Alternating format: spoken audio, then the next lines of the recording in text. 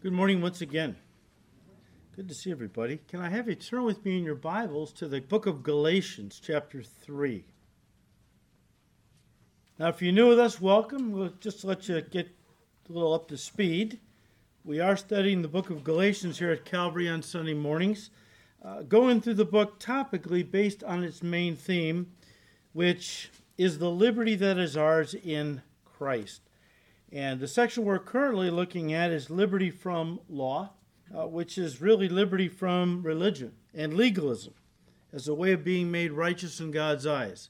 Or in other words, Paul is telling us how you get to heaven.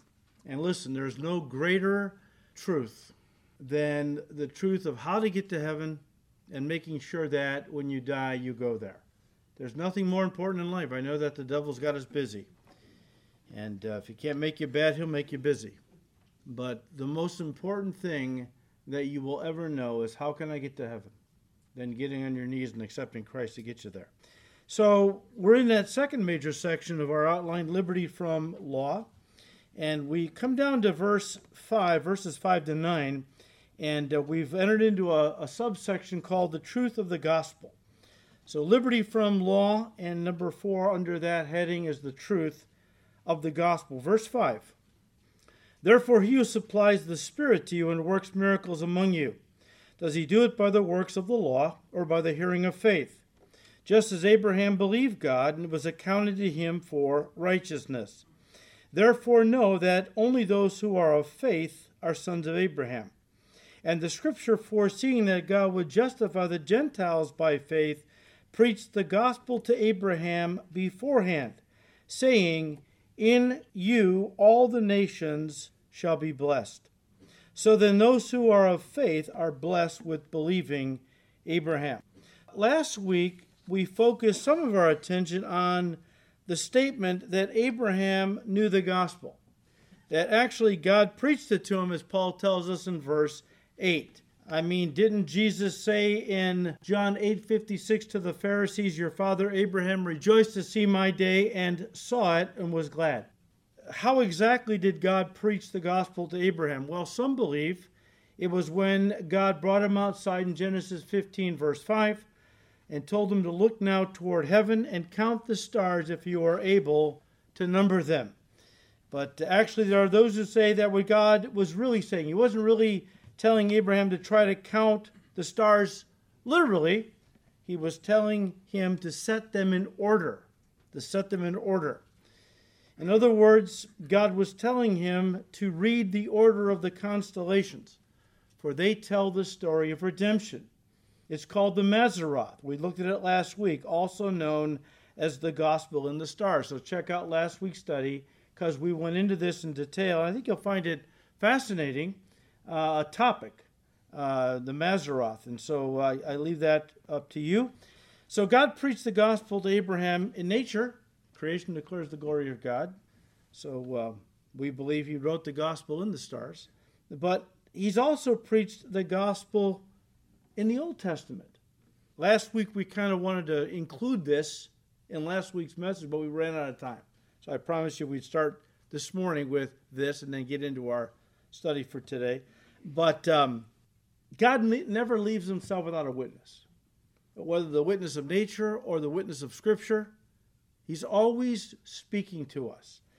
You know, Paul said in 2 Timothy 3:16, all Scripture is given by inspiration of God. All Scripture. You might be thinking, wait a minute, all the Bible is inspired by God? Even those boring genealogies that I skip over in my devotions when I read the Bible? Yes, even the boring genealogies. If you doubt me, let me show you one of those quote-unquote boring genealogies. Turn to Genesis chapter 5. And I do it too. All right? I do it too. I skip over the genealogies. But if you really wanted to take the time to take a few of them and do what we're going to do right now, I wonder what treasures you will have yielded to you. But let's just do one, okay? Genesis 5, verse 1. Starts off, this is the book of the genealogy of Adam. In the day that God created man, he made him in the likeness of God. Adam means man. Verse 3. Adam begot a son in his own likeness after his image and called his name Seth. Seth means appointed. Verse 6, and Seth lived 105 years and begat Enos. Enos means subject to death. Verse 9, Enos lived 90 years and begot Cainan. Cainan means sorrowful. Verse 12, and Cainan lived 70 years and begot Mahalaleel. Mahalaleel means from the presence of God.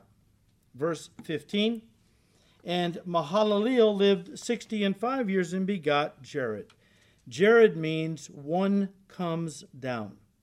Verse 18, and Jared lived 162 years and begot Enoch. Enoch means dedicated. Verse 21, and Enoch lived 65 years and begot Methuselah. Methuselah means dying, he shall send. Verse 25, and Methuselah lived 187 years and begot Lamech. Lamech means to the poor and lowly. Verse 28, and Lamech lived 182 years and begot a son and called his name Noah. Noah means rest and or comfort. So let's take the meaning of each of these names in this genealogy and put them together in a sentence to see what the Holy Spirit is telling us. You ready? Man appointed to death, sorrowful. From the presence of God, one comes down, dedicated. Dying, he shall send to the poor and lowly rest and comfort. In a boring genealogy, the gospel of Jesus Christ. Kind of sends shivers up your spine, doesn't it? But guys, such is the Word of God. Every word in every part of the Bible is inspired by God. As Jesus said in Matthew 4, verse 4, it is written, man shall not live by bread alone, but by every word that proceeds from the mouth of God. All right, our subject for this morning is the truth of the gospel. And I want you to go back to chapter 1 for just a minute. Galatians 1. And I want to read to you what Paul said to open up this epistle, starting with verse 6. He said, I marvel that you are turning away so soon from him who called you in the grace of Christ to a different gospel, which is not another, but there are some who trouble you and want to pervert the gospel of Christ. But even if we or an angel from heaven preach any other gospel to you than what we have preached to you, let him be accursed. As we have said before, so now I say again, if anyone preaches any other gospel to you than what you have received, let him be accursed. And guys, this is at the heart of Paul's letter to the Galatian churches. He came into their area and gave to them the truth, God's true gospel, the gospel of Jesus Christ. But after he left the region, Satan brought in his guys, the Judaizers, false prophets, to twist and pervert the true gospel so that it couldn't save them. We know that only the true gospel can bring new life in Christ. A false gospel, no matter how sincerely it is believed and embraced, cannot, will not save anyone. And yet, that is exactly what Satan has done. He has perverted the true gospel by turning it into a false one, that if anyone embraces his false gospel, they will not be saved, even though they think they are. It's all deception. Remember what Jesus said in John 10, verse 9. He said, I am the door. If anyone enters by me, he will be saved, right? Guys, Jesus and only Jesus is the door, not a door. One of many doors that lead to God. No, he is the door that a person must go through to be saved and enter into heaven. Jesus said it very clearly in John 14, verse 6, I am the way, the truth, and the life. Nobody comes to the Father. Nobody gets to heaven except through me. There's only one entrance into salvation, and that is through Jesus Christ. He is the door. But as we have said in the past, let me say it again. Any door that leads to something of great value is going to be locked. And likewise, the door leading to salvation. Salvation is priceless in value. The door leading to salvation is locked and requires, quote unquote, a key to open it. And what is the key that unlocks the door and allows a person to enter into Christ and find salvation? Well, very simply, it's the gospel. It's the gospel. The gospel is the salvation what a key is to a lock. However, we all know that a key won't unlock a door if it's somehow gotten bent or twisted. A key has to be straight and true if it's going to be used to open a door. And the same is true with the gospel. If Satan can twist and pervert the gospel, that's exactly what Paul said in Galatians 1, verses 6 and 7. If Satan can twist and pervert the gospel, he can keep the door of salvation locked to people, even though they believe in a false gospel with all your heart. Doesn't matter what you believe, only that you believe something. Well, my Bible seems to say something different. Of course it matters what you believe. You can believe a lie with all your heart, not going to save you.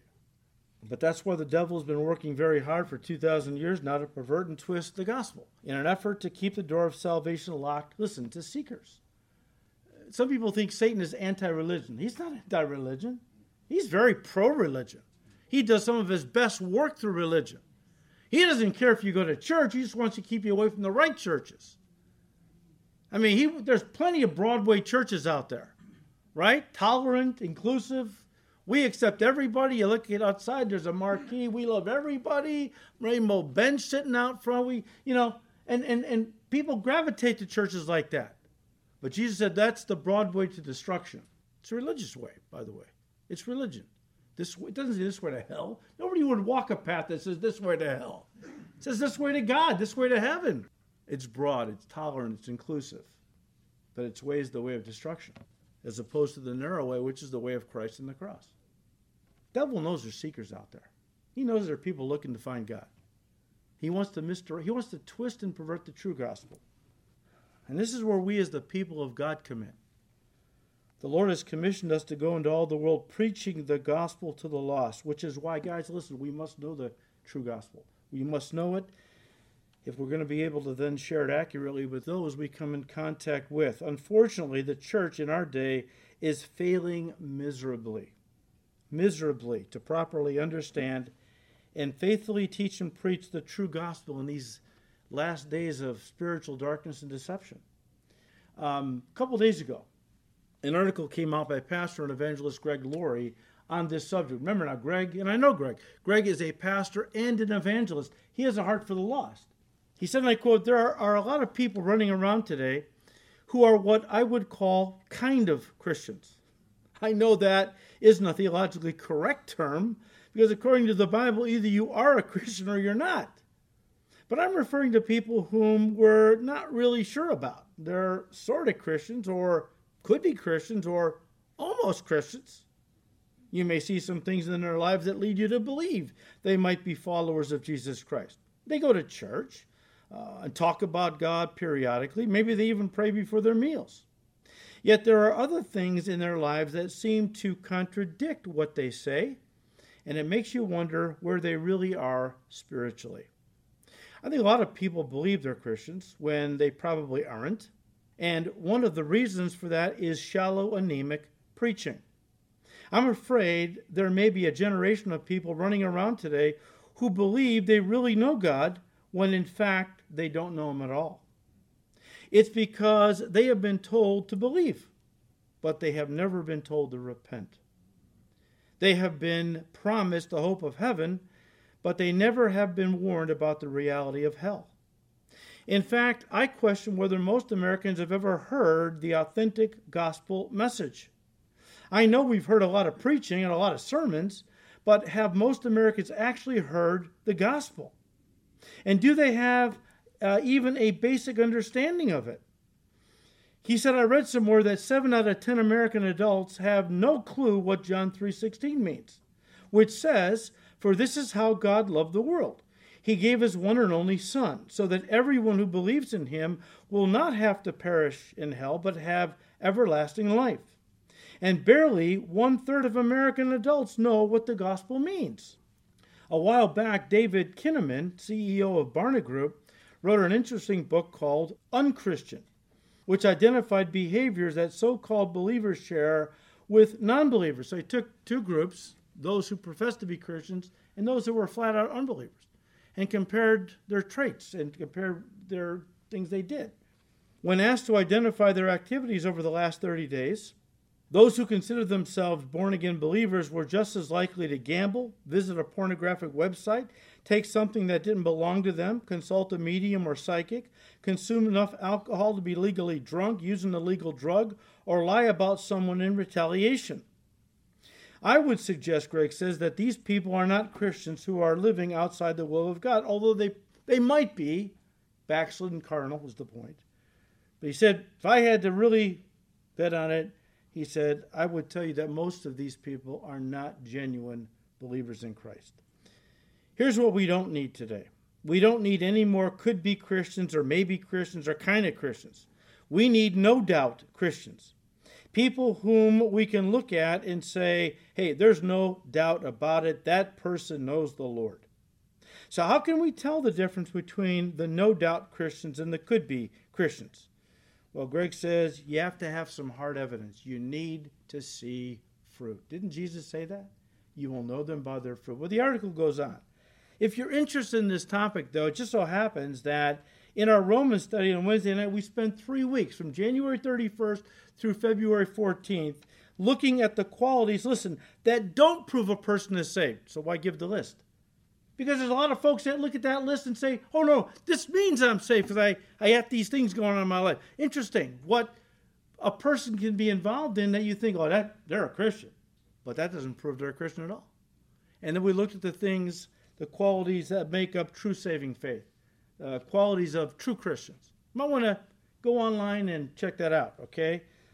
Several years ago, we did a whole series entitled, I Want to Be Saved, Can You Help Me? Now, it was based on Acts chapter 10, where Cornelius was a seeker. He wasn't saved, but he wanted to be saved. He wanted to know the God of Israel. He had a heart for the Jewish people. He was a good guy. And he wanted to know what he and his family needed to do to be saved. So we kind of built a series around that idea, where we studied the true gospel in detail, Acts 10. At that time, we said that there are many genuine Christians who really don't know what's involved in a biblical presentation of the gospel. We introduced that study by asking the church, if somebody came to you and asked you, I want to be saved, can you help me? I know you're a Christian, can you help me? What would you say? Well, I'd tell them, believe in Jesus. Great. And while that's true, that we are saved by faith alone in Christ alone, is all faith saving faith. The Bible tells us that even the demons believe in Jesus and tremble. They're not saved. And for that matter, what Jesus are you asking them to believe in? Is it the Jesus of the Mormons who believe that he's the brother of Lucifer? I mean, you know who he is, but they don't. You're assuming they do. Is he the Jesus of the Mormons? Or is he the Jesus of the Jehovah's Witnesses who believe he's really Michael the Archangel, a created being who is mighty in power but lesser in power and glory than Almighty Jehovah God? Turn to 2 Corinthians 11. I want to look at 2 Corinthians 11, just verses 3 and 4. You can read the whole passage on your own. It's interesting how Paul came into an area, preached the gospel, some got saved, and when he left, others were thinking about being saved, embracing the message he gave them. But right away the devil brings in false prophets. I'm thinking of the Judaizers primarily. There are probably others who began to undo what Paul had done. The Corinthians were another church that was falling prey to this kind of deception. He said in verse 3, but I fear that somehow your pure and undivided devotion to Christ will be corrupted, just as Eve was deceived by the cunning ways of the serpent. You happily put up with whatever anyone tells you. And if they preach a different Jesus than the one we preach, or a different kind of spirit than the one you receive from us, the Holy Spirit, or a different kind of gospel than the one you believed, you put up with it. You put up with it. Guys, let me stop here and say this. This is the reason I feel so strongly about this subject. Because nothing is more basic, nothing is more foundational to our Christian life than knowing and sharing the gospel. In fact, the term evangelical comes from a Greek word that we get the words gospel and evangelize from. When we call ourselves evangelical Christians, what we're saying is we believe in the gospel as presented in the pages of the New Testament, and we're committed to sharing it with others that we come in contact with. That was the passion and mission of Jesus, of course. In Luke 19:10, he said, I have come to seek and to save those who are lost. And he gave that mission over to his church upon his ascension back to heaven. We call it the Great Commission, right? where we are commanded to go into all the world and share the gospel with everyone we meet. Now, because of this, because of the importance of the true gospel, you would think that nothing in the Christian church would be more important to churches, to pastors, than to train young men and women who have received Christ, to then train them in the proper way to go out and share the gospel with others they come in contact with, right? You would think that. But sadly, that's not the case. As we have said, only the true gospel can bring new life in Christ. A false gospel, no matter how sincerely it's believed in, will not save anybody. And that's what we want to just take a couple weeks to look at this subject. We're talking about the truth of the gospel. That's what Paul's fighting in his letter to the Galatians. He's fighting against Satan's lies for the truth of the gospel. So we're going to kind of focus on this for a couple weeks because it's that important. Now, we're not going to do it as in-depth as we did it in Acts 10, or we revisited in John 10, I think it was. We're gonna condense it. If you want to get the fuller treatment of this, you can go online and check out those studies. But here's the thing. As we study the New Testament, there are various gospel presentations. Some are more complete than others. They all contain the basics.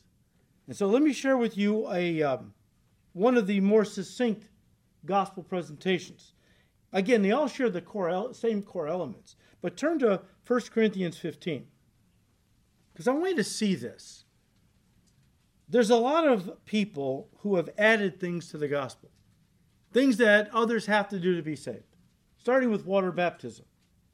And then, depending on your group, I was raised a Catholic, of course, going to Mass, lighting candles, praying rosaries, all necessary to be saved. Well, what did Paul, the quintessential evangelist, say on the subject? Well, verse 1 of 1 Corinthians 15. Moreover, brethren, I declare to you the gospel which I preached to you, which also you received and in which you stand, by which also you are saved, if you hold fast the word which I preached to you, unless you believed in vain, unless Satan got to you with one of his lies. For I delivered to you first of all that which I also received from the Lord Jesus. Paul said, nobody taught the gospel to me. Jesus revealed it to me personally. All right? So he said, here's the gospel I received from the Lord Jesus Christ. That Christ died for our sins according to the Scriptures, and that he was buried, and that he rose again the third day according to the Scriptures. That's the basic gospel. Very short, very succinct. I don't see anything about lighting candles, praying rosaries, getting water baptized, and so on and so forth. Now, a fuller and more detailed presentation of the gospel is the one Peter gave in Acts 10. You might want to turn there. When he was sent by God to preach the gospel to Cornelius, the Roman centurion, and his family and servants. I'm just going to read to you verses 36 to 42. Remember now, the Holy Spirit told Peter to go with some men that are going to be knocking at the door soon and follow them to the house of Cornelius. And so Peter did that very thing, and now here he is, and he's preaching to them. Verse 36, the word which God sent to the children of Israel, preaching peace through Jesus Christ, he is Lord of all. That word you know, which was proclaimed throughout all Judea, and began from Galilee after the baptism which John preached, how God anointed Jesus of Nazareth with the Holy Spirit and with power, who went about doing good and healing all who were oppressed by the devil, for God was with him. And we are witnesses of all these things which he did both in the land of the Jews and in Jerusalem, whom they killed by hanging on a tree, on the cross.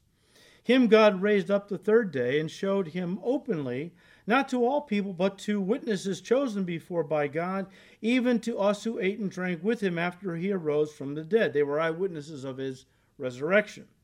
Verse 42, and he commanded us to preach to the people and to testify that it is he who was ordained by God to judge the living, to be judge of the living and the dead.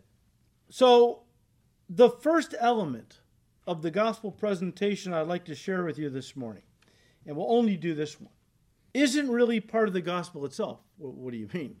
Well, when I say that, I mean it isn't an essential doctrine for salvation. It's more the introduction. In other words, it's the motivation to get people moving in the direction of salvation.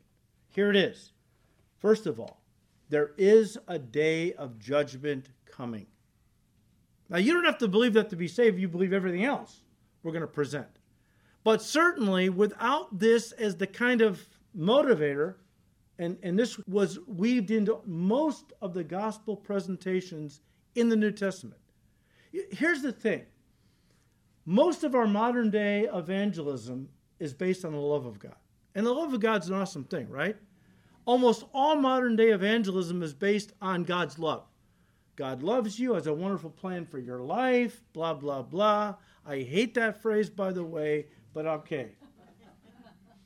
God does love you, and God does have a wonderful plan for your life, but guess what? That ultimate plan's in heaven. That's wonderful. On earth, not so much. Because we're going to be in a war with the devil every single day. It's not going to be easy. And there are times when he's going to race at us like a flood and overwhelm us with discouragement and doubt and so on, condemnation and whatever.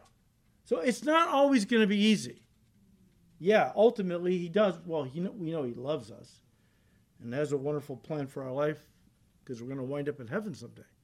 But between the time you say yes to Jesus and he takes you home, some rocky road, some rough times. Now he's with us, and greater is he that is in us than he that is in the world. So even in those rough times, stormy seas, we can rejoice in him.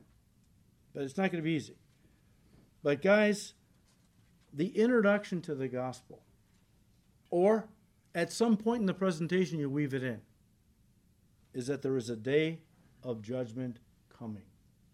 Now this is sprinkled throughout the whole Bible, especially the New Testament. In fact, God gave us a whole book on coming judgment. That's the book of Revelation.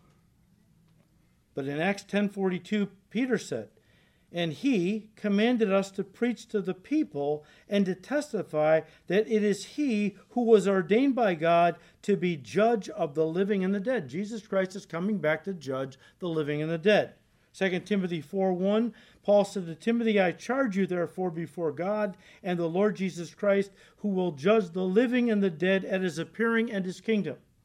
This is where it gets a little dicey, because most unbelievers will accept a God of love, but will not accept a God who judges sin. Only those people that the Holy Spirit is really working on are going to talk about coming judgment. I believe that. I could be wrong. I just believe that those people, and Jesus was all about preaching the gospel, yes, to save people, but also to weed out phony disciples. Jesus Christ was not interested in big crowds. Oh, look, Peter, look at how many people showed up to my crusade today. He could care less about numbers. He was looking for hearts. And he periodically chased off would-be disciples to focus on what was true, hearts that were open. And he did it by saying the hard stuff, And so when we talk about coming judgment, very important that we always do it in love, but we have to speak the truth. The word gospel, means good news. And as I've always said, it implies the presence of something bad, right? Somebody runs in, "I got good news." Probably something bad's going on that they got good news that it's going to solve the problem, okay? The bad news that makes the gospel such good news is that man, having rebelled in the Garden of Eden, was doomed to spend eternity apart from God in hell. Because at that moment, God cursed Adam, Eve, and the family of Adam who would come throughout all of human history. Every human being born into this world physically is born a descendant of Adam, and therefore the blood curse harbors upon them. And that blood curse is a condemnation, where they are condemned to hell. People often say, "Well, I know that I'm not perfect, but when I stand before God, I think I'm going to be able to convince him I was good enough to be let into heaven." Whoa. I hope you don't do that. I hope you don't do that, because you're going to lose. And here's why. You're not getting your day in court when you stand before him on Judgment Day. The case has already been decided. You're guilty. The verdict was rendered back in the Garden of Eden. You're guilty. You're a descendant of Adam. You're guilty.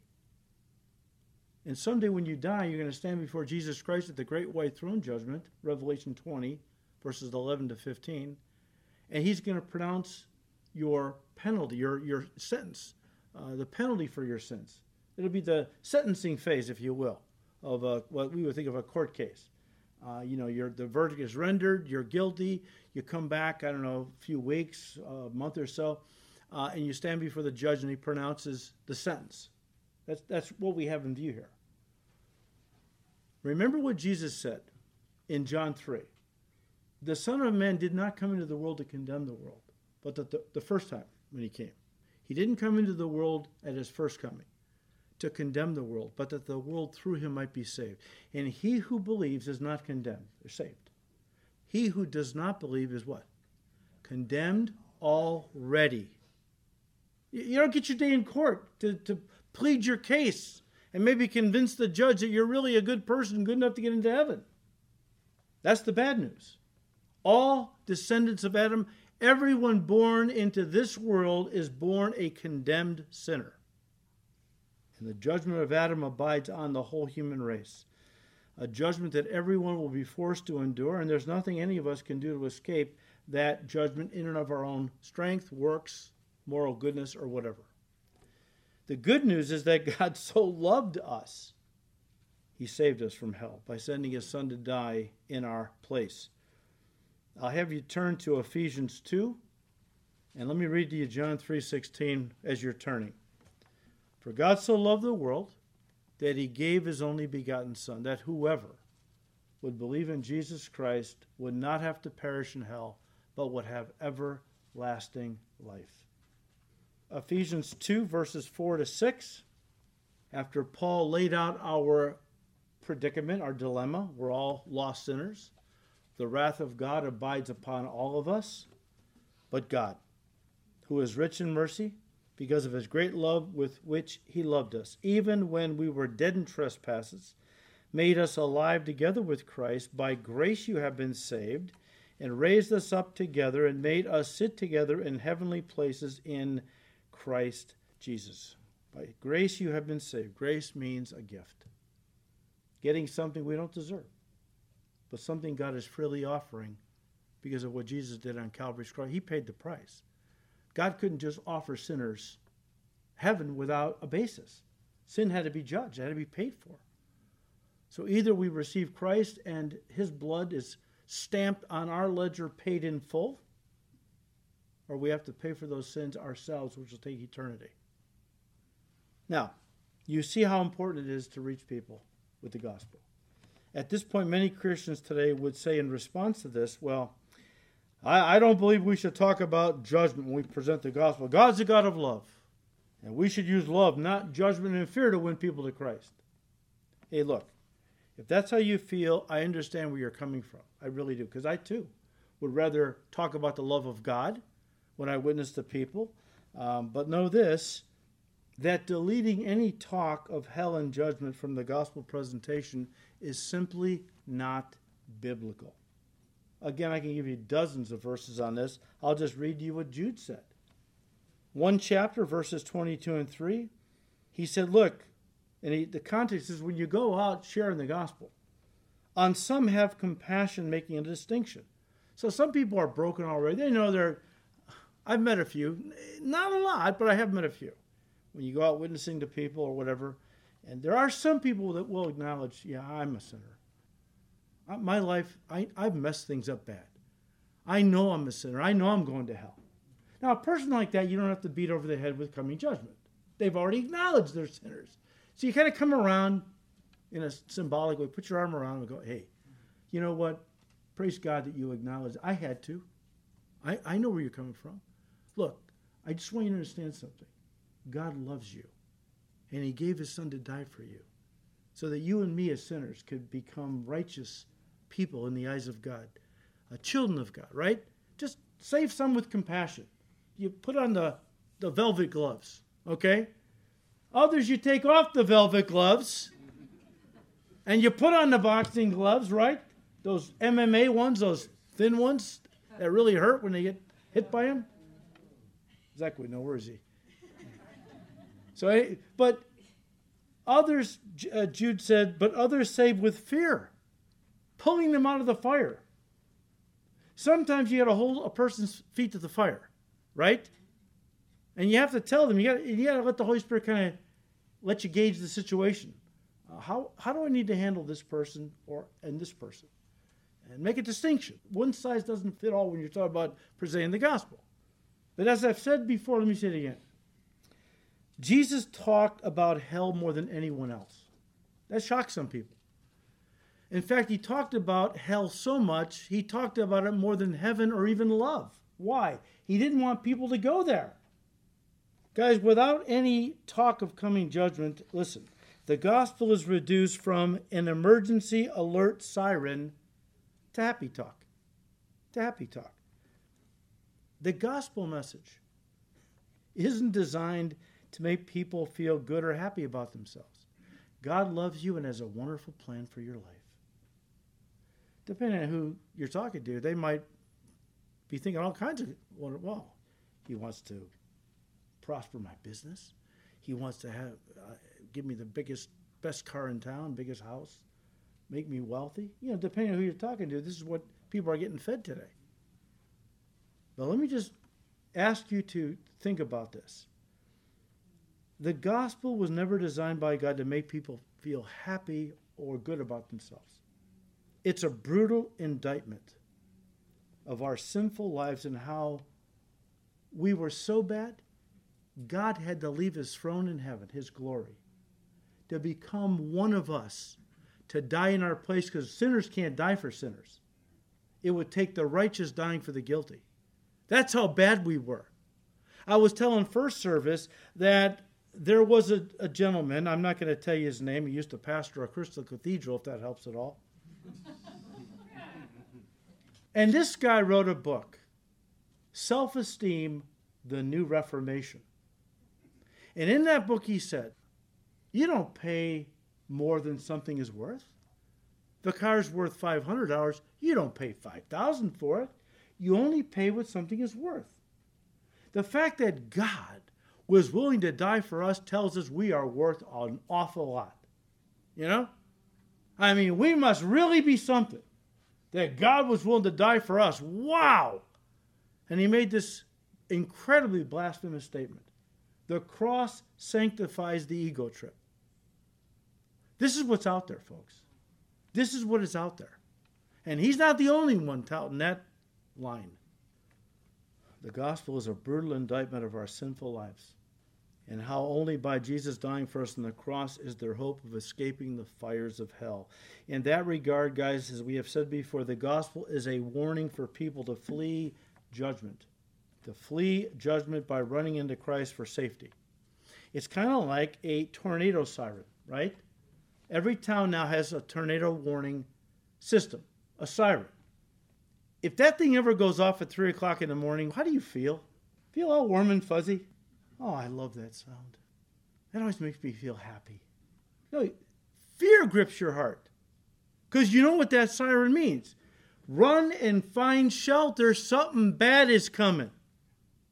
That's what the gospel is. It's God's warning siren.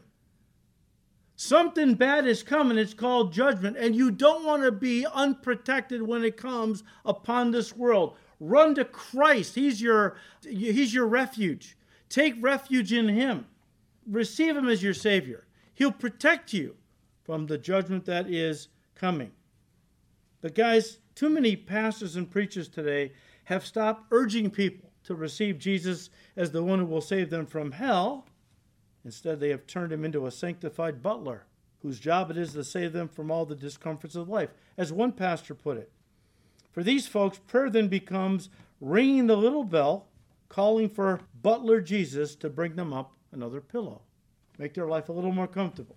That's all he's there for, to serve me. John the Baptist and Jesus were both hellfire and damnation preachers. John probably is a little more animated, we'll say, than Jesus, although I don't know that. But Jesus said, I'm like the one who would not quench a smoking flax or break a bruised reed. What does that mean? I'm gentle. He said, come to me. I am meek I am lowly and gentle of heart, and you'll find rest for your souls. You can be a hellfire damnation preacher and still do it with love and compassion. You don't have to be a red-eyed, fire-breathing, veins popping out kind of a nut job where you're out there screaming at everybody, okay? A hellfire and damnation preacher is somebody who preaches about hell within the context of God's love, and so on. The whole point in preaching the gospel is to tell people that they are lost and hellbound, but that God loves them and gave his son to save them. Nowadays, though, when you say God wants to save you, we're out there witnessing. We are living in a post-Christian era, okay? It's really obvious when you talk to people, if you run into people and you start talking about spiritual things, if they even want to do that. But when you tell them, you're wanting to show the gospel, and you tell them that Jesus wants to save you, most people today are going to go, save me from what? That's how far away from our roots, our heritage we are. Save me from what? And if they turn to the church, they're not going to get much help anymore, because the answer from a lot of pulpits today seems to be save them from poverty or depression or low self-esteem. Not from the fires of hell. We don't even talk about hell in this church. It makes people uncomfortable. Oh, wow. So you make them comfortable on earth and launch them into a Christless eternity in hell forever. That makes a lot of sense. All because what? You don't want to look bad? You don't want to challenge people with hell because you want to build your church? Let me end with this. The preaching of coming judgment, guys, used to dominate pulpits all across this nation and was used by God. I was telling first service, if you have a chance and you're in some kind of an old bookstore and you can find a hymnal or several hymnals from like the 1800s, leaf through the pages. Notice how many songs were written, hymns, talking about coming judgment and how God has saved us once we accept Christ. It's loaded in the songs that the church used to sing. Today, hardly a song. Hardly a song. But God used the preaching of coming judgment to be the basis for some of the great revivals and periods of great awakening in our country's history. We all have heard of Jonathan Edwards and his famous sermon, Sinners in the Hands of an Angry God. Can you imagine that on a marquee out in front of a church? Today's message, sinners in the hands of an angry God. Keep driving down to the next church where on the marquee it says God loves you and has a wonderful plan for your life. Well, I won't go to that message. Listen to what Jonathan Edwards in that famous sermon said. He said, and I'm quoting, unconverted men walk over the pit of hell on a rotten covering, and there are innumerable places in this covering so weak that they will not bear their weight. And these places are not seen. The wrath of God burns against them. Can you even imagine a message like that being preached today from most pulpits in this day of political correctness, where the goal of so many preachers is to keep things positive, upbeat, non-confrontational, and so on? Again, because the goal is to build a big church, not to make strong disciples. How does a person escape the judgment of hell? Very simply, by believing the gospel. Well, what's involved in the gospel? That's what we want to look at over the next couple of weeks. We want to revisit this topic next week, looking at the truths that make up the gospel. So come on back. Again, we're not going to give the full treatment of what we've done in the past. We'll just give you a condensed version. You can always go online and listen to the fuller teachings on this subject. But if we're going to look at the true gospel, as Paul is trying to present it, this is some information we need to have. So come on back next week, God willing, we will continue on. Father, we thank you, Lord, for your truth. Your word is truth. Thank you, Lord, for loving us to such a degree that, Lord, you have sent your Son. Lord Jesus, you came down willingly to die in our place. We thank you, Lord, for your great love wherewith you loved us. And we pray, Lord, that you will continue to bless these studies in your word, that we all might have a working knowledge of really what the gospel is all about, that we can share it with those we come in contact with. We thank you, Lord. We ask you to keep blessing these studies. We ask all this in Jesus' precious name. Amen.